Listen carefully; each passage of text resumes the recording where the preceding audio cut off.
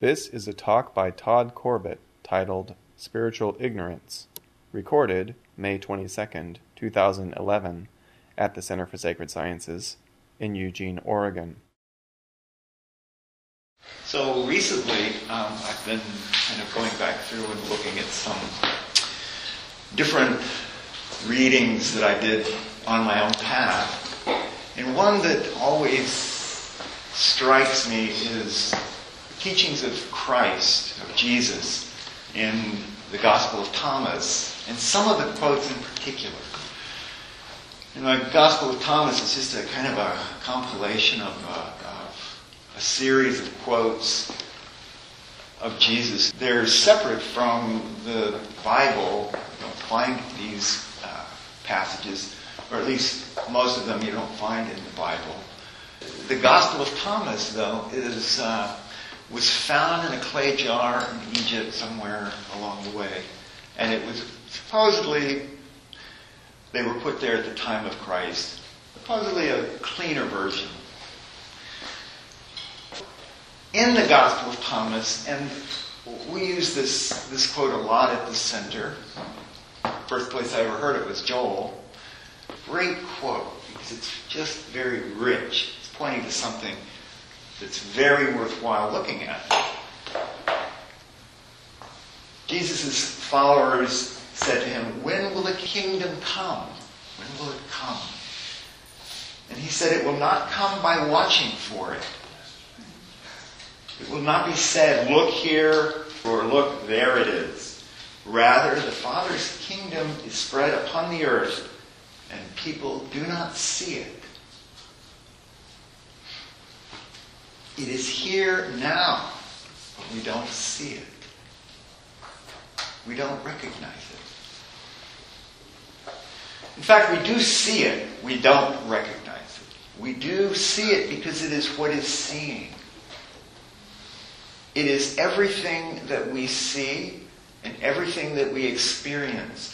It's just that we don't see it as it actually is. We see it through context. This context we could refer to as spiritual ignorance. Spiritual ignorance. Now, in the dictionary, ignorance is defined as a passive absence of knowledge, which is very different from this spiritual ignorance. Spiritual ignorance is an active process. It's an active ignoring process. It's not a passive lack of information at all. It is full of information, and that is what gives it its power.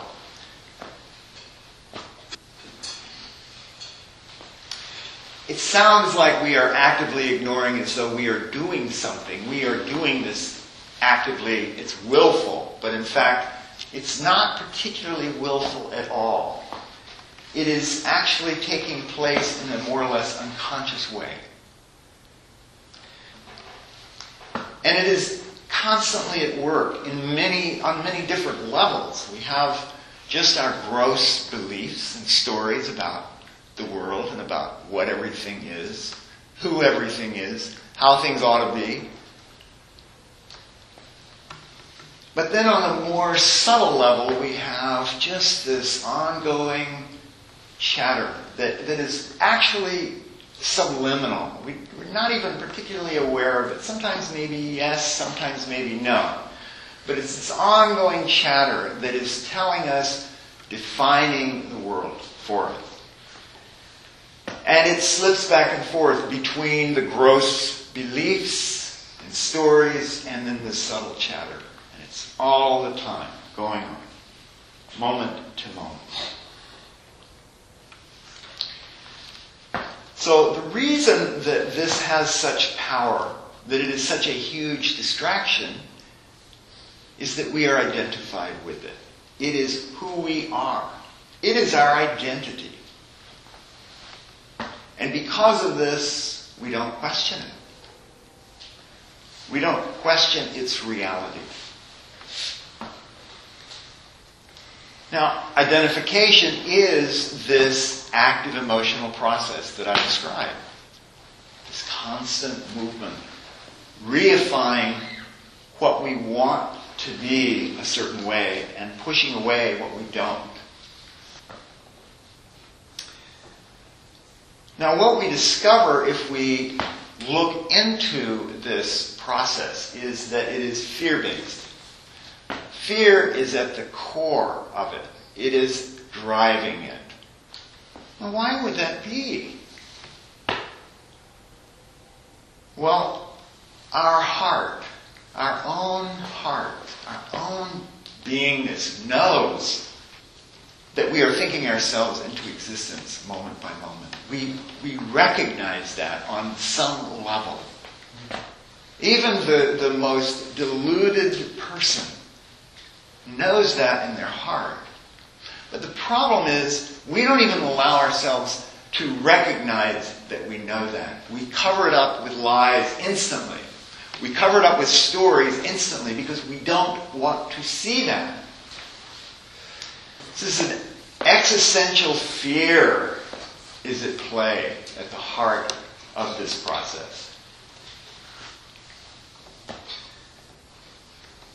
And because of this fear and this constant movement to cover over what is true, to recreate the sense of me, we are constantly identifying with this fiction. And we struggle to get away from this actual non-existence of this process, the non-existence of this sense of me, this sense of self, which is a fiction. We don't want to know that. And so we don't actually see it. We spin the story of I to keep from remembering this little thing which we know, which we actually recognize on a certain level. This is the spiritual ignorance. This is it in a nutshell. What is it hiding? It's hiding God. It's hiding consciousness itself. It's hiding who you really are. Your true identity is being buried and covered over by this process. But whenever we glimpse what's beneath our thoughts, if we just happen to have a moment where we just aren't noticing thought and we're not having any emotions, the mind immediately fills it in with something because that space is terrifying to the self, to the sense of me. It's terrifying because it means that I don't exist. But this space is not what we think. Saint Bonaventure, a Christian mystic, states, "Our mind, accustomed to the darkness of beings and the images of things of the senses, when it glimpses the light of the Supreme Being, seems to itself to see nothing. It does not recognize that this very darkness is the supreme illumination of the mind." So when we see this space, this nothing beneath our thoughts, we're seeing the divine, but we don't recognize it because we have fear of it that is based on our false identity. And so we bury it, we cover it over. Seems to itself to see nothing. It does not recognize that this very darkness is the supreme illumination of the mind. So the fear of being nothing continues to support spiritual ignorance right in the face of God. It's so sweet the way this works.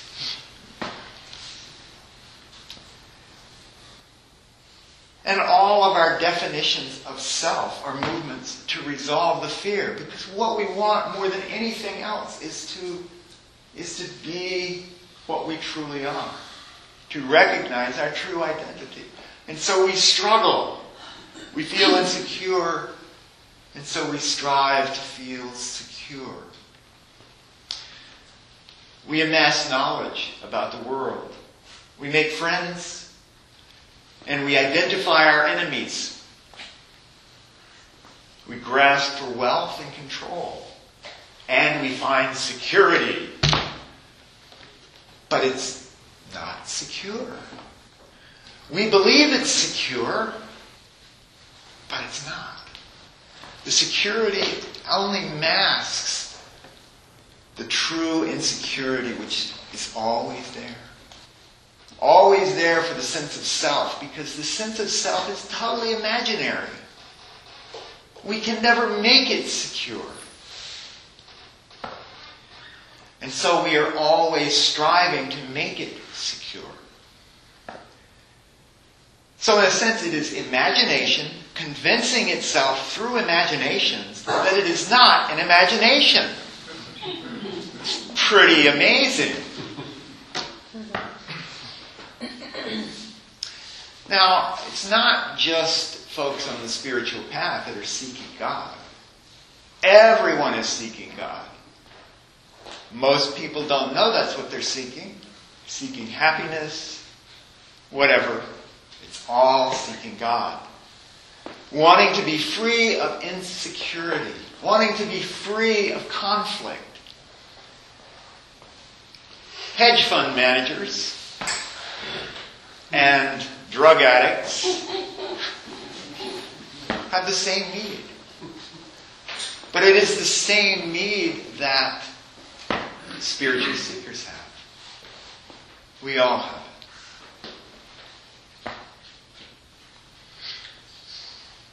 Seeking the kingdom is our whole movement in life.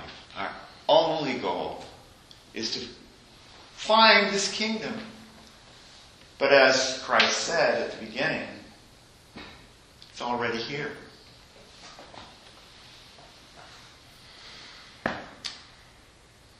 Happiness is our nature already, but we don't know that. Why? Because we are so busy identifying with spiritual ignorance. That whole process continues to play, hiding our truth. And as we said before, we're afraid to experience ourselves as we truly are. In a real sense, if you look at the way we handle our emotional issues, we are afraid to experience fear. We are afraid of fear. We grasp at our grasping. If we're bored, we struggle to be free from boredom. We will not allow these emotions to be there just as they are. Now, another quote by Jesus in the Gospel of Thomas. He says, "If you do not fast from the world, you will not find the kingdom." If you do not fast from the world, you will not find the kingdom. Now, when he makes this statement, he's not saying that we need to just, shun everything and go and live in a cave somewhere. It's something about how we hold the world, how we cling to the world. We blame others when we're unhappy. We're dishonest so that we can feel better about ourselves. Always striving to feel better. We're always moving away from what is here now, how we actually feel. So as there is a need for a naked honesty about our immediate experience.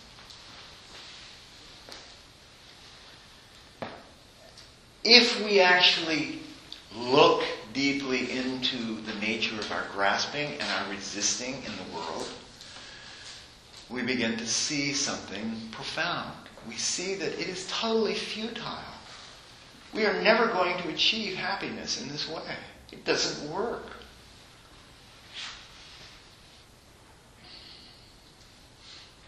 Instead of remaining ignorant, we have a choice. We can look. We can start to examine our experience. Simone Weil, a Christian mystic, had this to say about that. He says, one of the principal truths of Christianity, the truth that goes almost unrecognized today, is that looking is what saves us. Looking is what saves us. We recognize how attention is conditioned just by looking into it. We see when we just watch, when we are willing or capable of just watching our reactivity in the world, we start to see how it's conditioned. We don't will what is happening.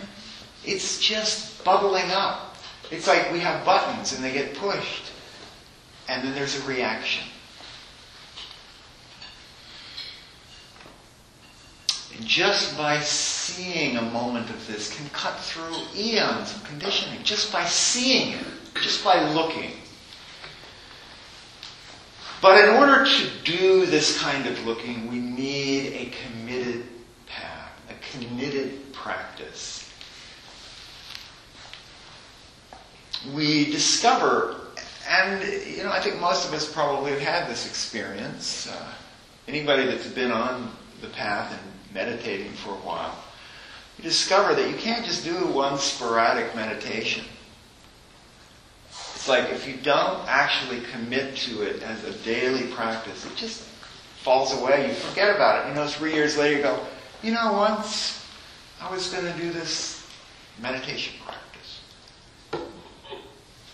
But, what happened? Maybe I'll try again.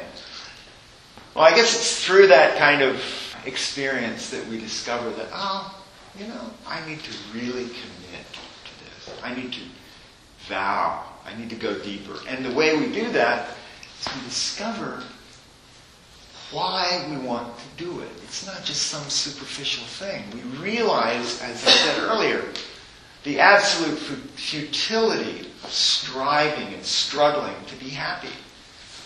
We need to get beneath our grasping so that we can see it as it actually is. And we begin to see what was otherwise hidden. Almost immediately when we do a practice, we start to glimpse some things. If we're doing a breath practice, we begin to notice the breath in a way that we never saw it before. It's this naked sensation.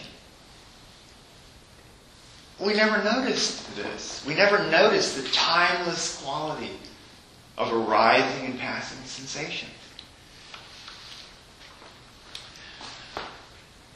Now, have you ever noticed when there are these moments in your life when you've had a nap, maybe, and you wake up from the nap and for a moment you don't know where you are. You're just like, whoa. How many people here have had that experience where just for a moment? Yeah, it's pretty common. You wake from the nap and suddenly you don't know where you are, when it is. It's like a grand confusion, only you don't care for a moment. And then, if you can observe this, you realize very quickly the mind comes in to fill in the gap. And it is that shattering mind of spiritual ignorance, moving in and taking over. But when you've been doing a practice for a while, and you have one of these experiences, it's like the bell goes off, and this is a moment to observe. And you can observe the process. You see the thoughts come in to own that moment, to take over that moment, to define it, to define you. Because before the mind came in, there was nobody there. The mind, in retrospect, will go, well, yeah, there was so. But there's not. It's only the mind that tells us that there's someone there. Without that story, without the belief in that story, no self.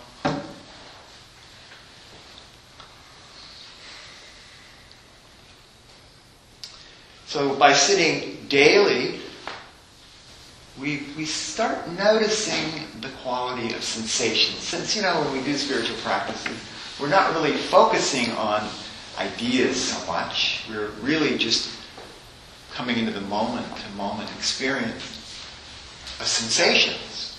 Breathing, bodily sensation. Even doing mantra is very much the same.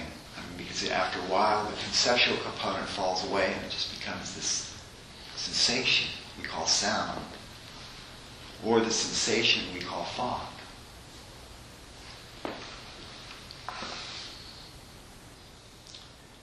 So gradually, instead of stirring the worldly pot like this, like we've always done, it starts to slow down.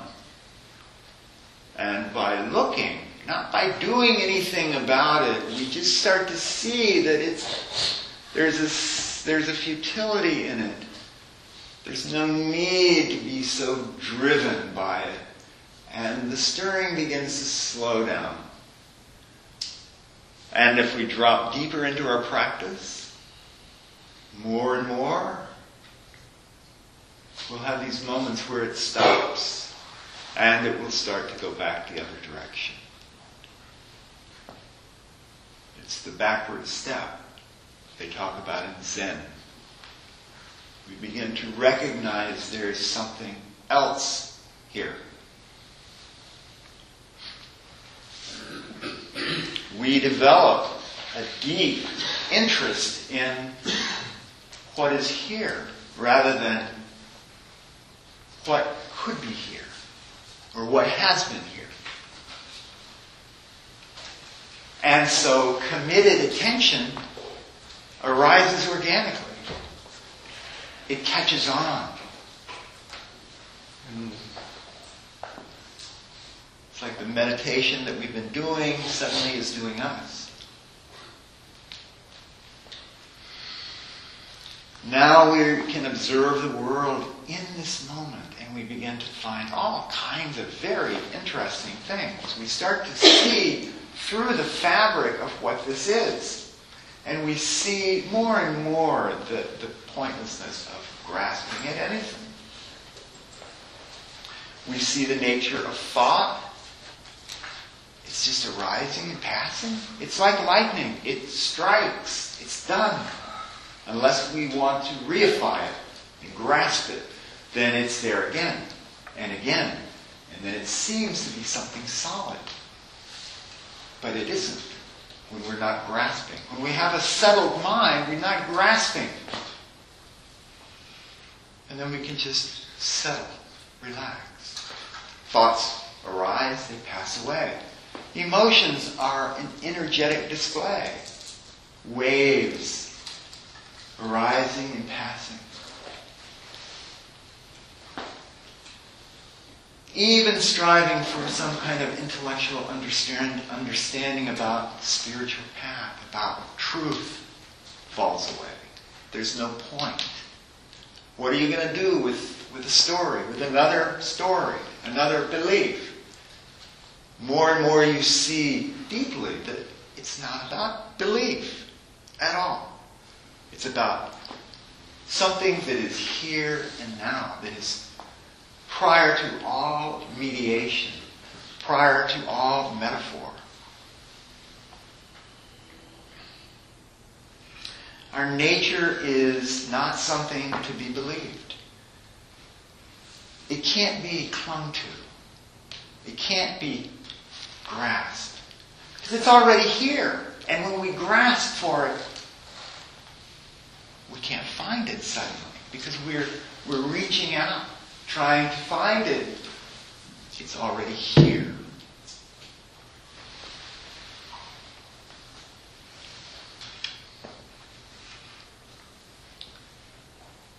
So in our practice each day, we rest attention and we discover silence. We discover stillness. All of this movement, sensations, it's all moving through the stillness. Moving through. Arising, showing itself, hey, and it's gone. And then there's a new one. It's gone. And we begin to shift from the world of form. We begin to recognize this is transient. But what is here always is always here. This silence, this stillness, this awareness.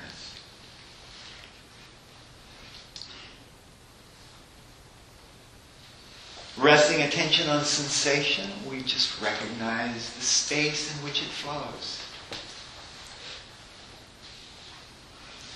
We are discovering the kingdom. It's already here.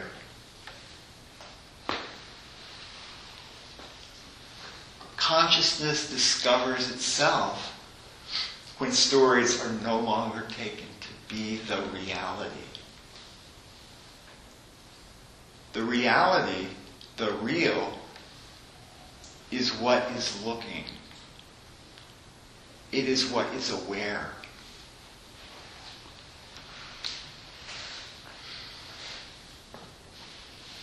Beliefs and stories are burned up, literally burned up, in the light of awareness.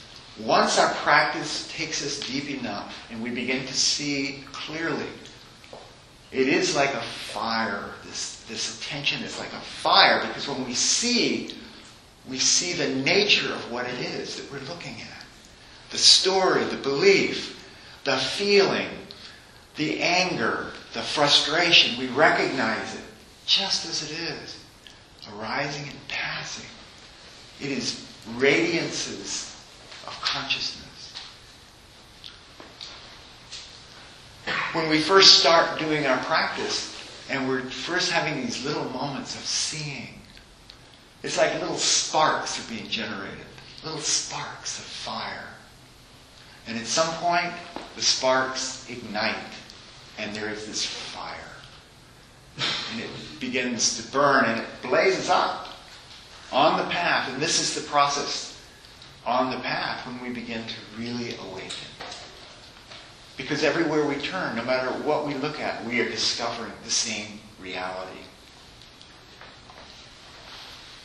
On my path, I had this experience. It was so powerful because everything was just like this. Burning up. Burning. The world is on fire.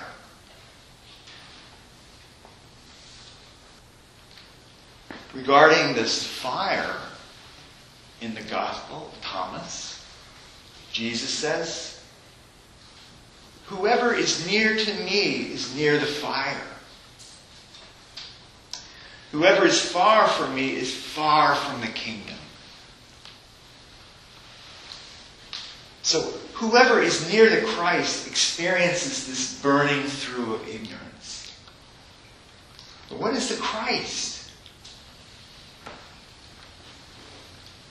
It's the virgin birth.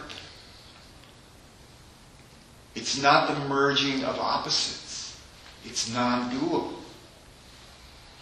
It's the seeing that everything is one, whole.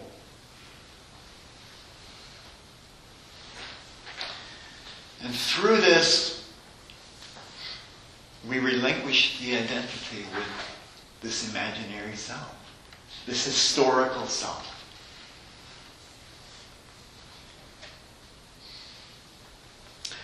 This is the birth of beingness. Beingness. I mean, to use the word birth, it's only a birth because it is suddenly recognized, but it was always there. Always there as the unborn. In Hinduism, this is referred to as the I Am by Hindu sages such as Ramana, Nisargadatta. Not I am this or I am that, but I am. Beingness itself. This is the discovery. And Jesus tells us in the Gospel, "Very truly I tell you, before Abraham was, I am." The kingdom is here now. I am.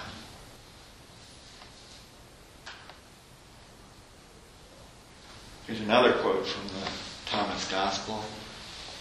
He who knows everything else but does not know himself knows nothing. So as long as we struggle with our stories, we are missing the truth.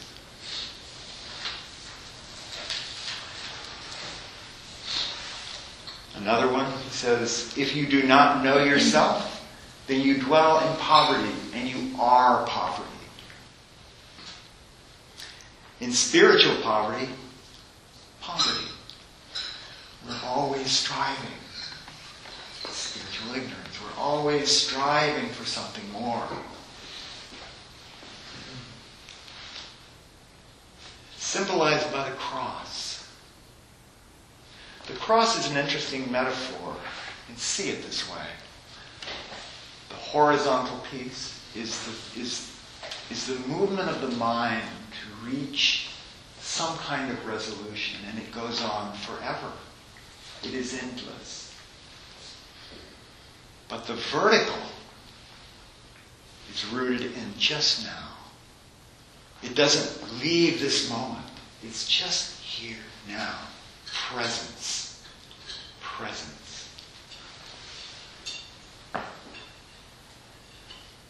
In your absence, you discover your presence. The presence of awareness. Whenever you find yourself happy, now just take a look in your life. It is never for a reason. It doesn't matter if you think it was for a reason or not. It was never for a reason. Happiness is already there, and it's just for a moment. It shows itself. We can attribute it to a reason, but that is just clinging to self-stories.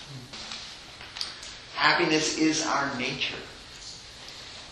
It is the absence of reasons. You, just as you are now, you are already without self. You already are this reality. You are already without conflict, without opposition. You are the unborn.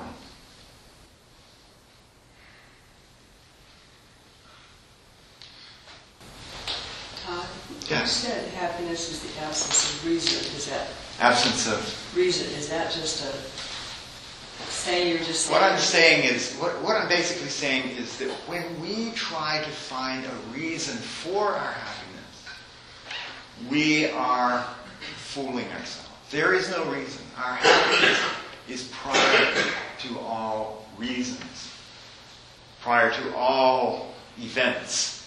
It is non-historical. And when we bring history into it and we believe that history, then we can't find our happiness and we start to struggle for it. That's the point. Yes. So whatever arises in this world, it is its own expression within consciousness. Like waves in the sea. When we take them to be mine, we suffer. We are in opposition.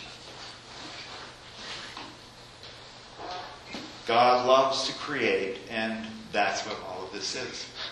Saint Isaac, the Syrian, a Christian mystic from way back, he says, "Enter eagerly into the treasure house that lies within you, and so you will see the treasure house of heaven, and the two are the same. And there is but one single entry to them both. The ladder that leads to the kingdom is hidden within you and is found in your own soul. Dive into yourself, and in your soul you will find the rungs by which to ascend."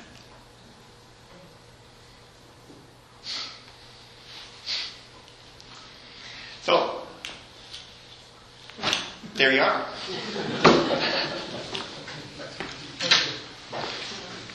So are there any questions or comments or anything? Yes, Ken. You opened the talk with some mention, I can't reconstruct it right now, but something to do with context. And it got my attention because for years I've been living with what I thought was a clever insight that all meaning is contextual. There's nothing that means anything except in some kind of framework, you know. Yeah. And then about halfway through you're talking, even the framework is bogus. Because all the elements of the context are equally dimensional. Non-contextual. Now, then we can have contexts, all kinds of contexts, and they're perfect. But at the core, it's non-contextual. That's what makes it possible to have a context. Our nature is non-contextual, so we can take on any flavor, any color.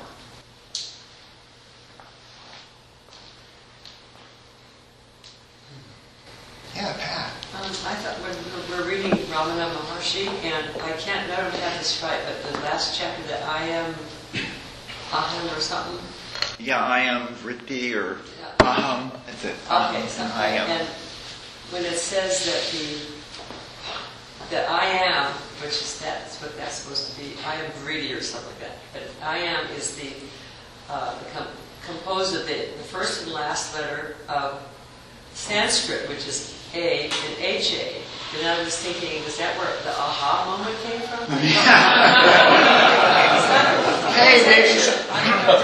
I don't think that's what Ramana had in mind, but I think you're onto something. I like the connection. I'm going, because it means I am too, and I am, okay. Yeah, he's saying in that passage. The way I put it together. Anyway. Yeah, well, that's good though. I mean, because it is an aha moment. But what he's saying in that passage is that the I am is the beginning of the alphabet and the end, and it encompasses everything in between. Everything within it arises out of the I am, the beingness itself, awareness, this timeless presence of being. Yes, Marisol. So I noticed that you ended your talk with a tear. Yeah. And yeah. It's a sweet truth that we have. It's full of sorrow and bliss. It's both. It's a combination of all qualities. It's just this, I don't know why. Do you have a question? Do you live in that? Well, I take it as a response to the sweetness of truth, to the sweetness of sorrow. I don't know how I live. Every moment is fresh and new. It's always something new arising. You come to appreciate what's here because you know that it's just here now. This is it. This is all you will ever have. This moment. And in this moment, you see, you are experiencing the totality of being in that moment. Right here. And that's how I live.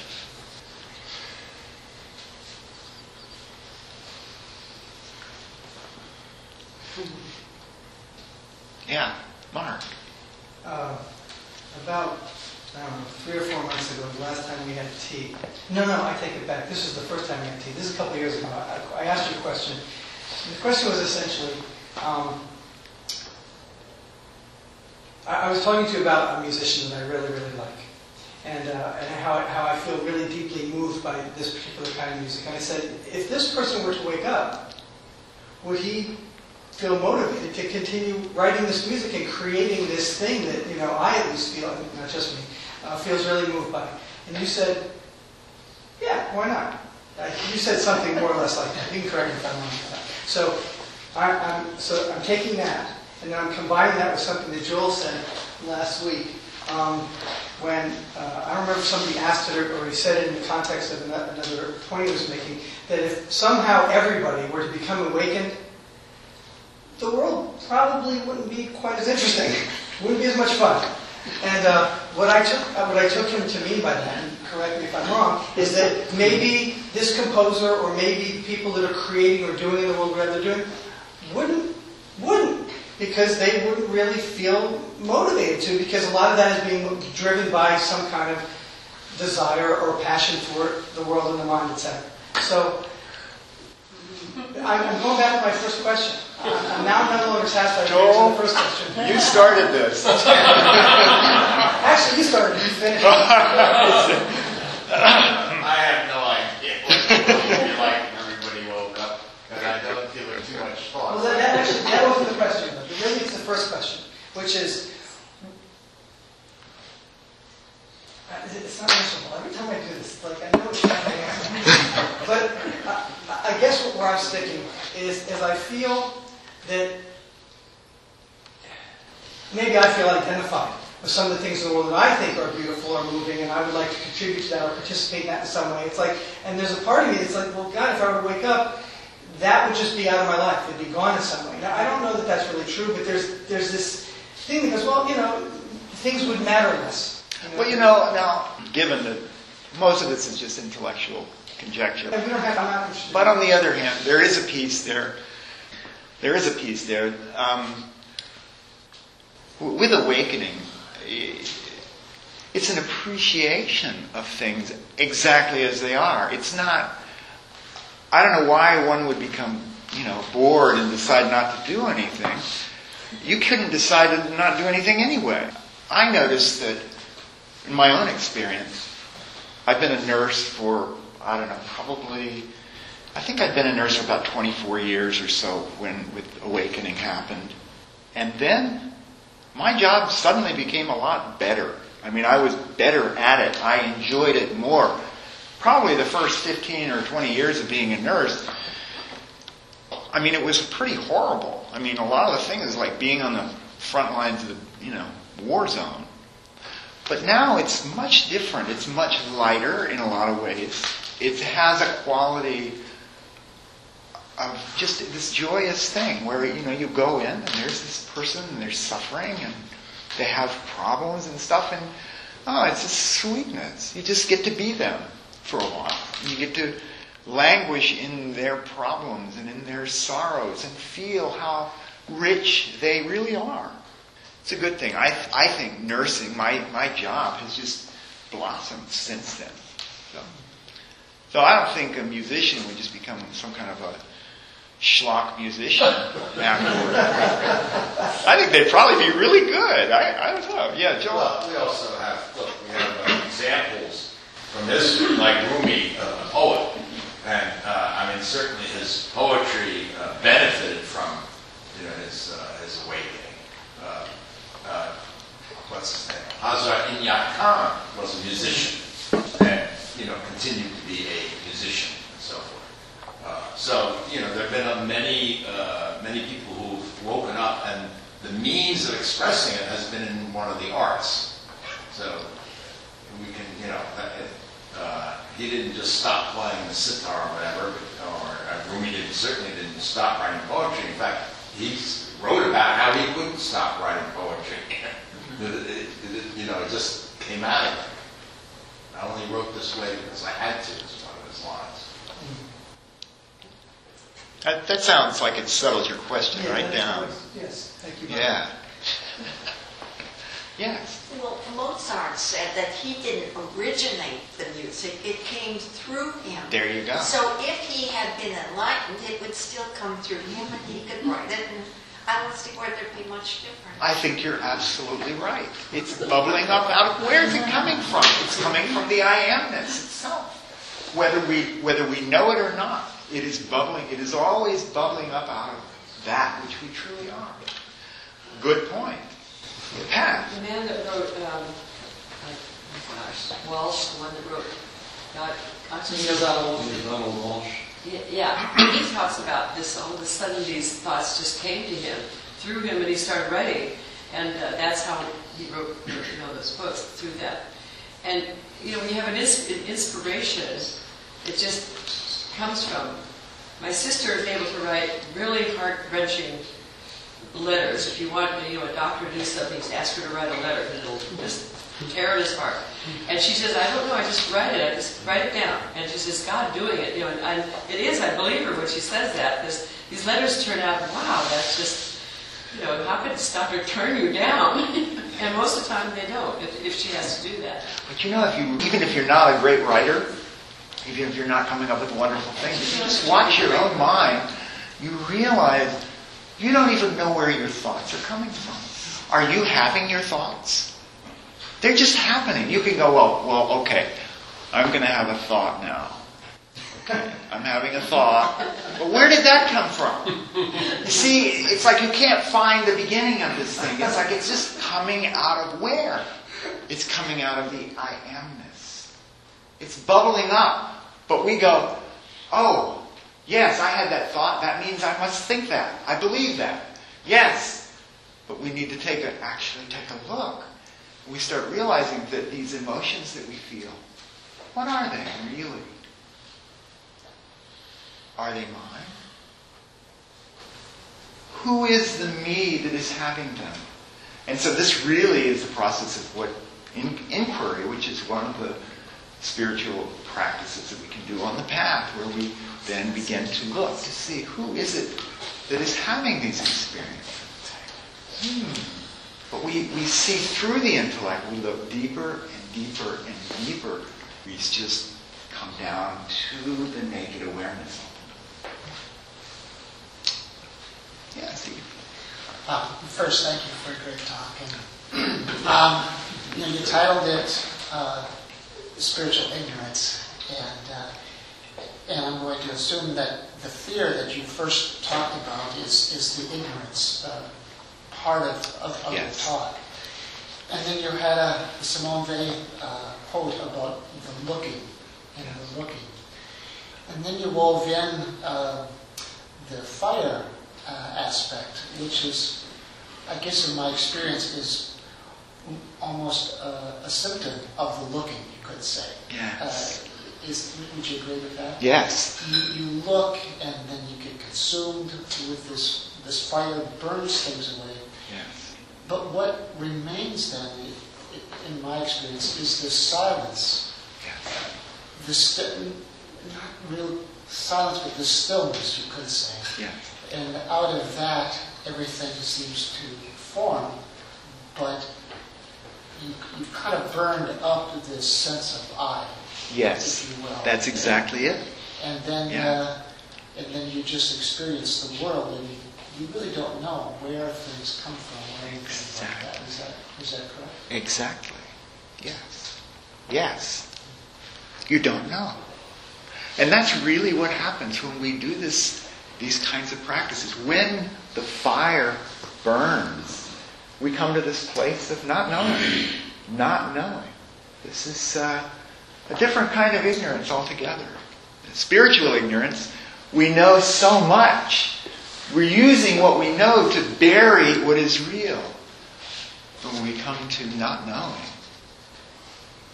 this is just being what is. This is the not knowing of the silence of awareness itself. Very different than a mind full of thoughts and beliefs and emotions that we identify with. Nothing wrong with thoughts and emotions, by the way. It's when we take them to be real me that they become a problem. But yes, thank you. Yeah, Mel. Yeah, as you were talking, it made me think about an experience I had in my world of business. There was a gal who was doing her PhD at the University of Washington on synchronicity. And so she contacted different business people, like Tom's from Tom's Toothpaste, Ben & Jerry's, Albert Investment, for some reason me. And what she wanted, she asked a bunch of questions, and one of the things that she was curious about, how it was that people were able to develop a certain amount of success. And she was focusing on her study on entrepreneurs who were doing socially responsible business in the world. And it was interesting when she wrote her book and finished her work and got her PhD.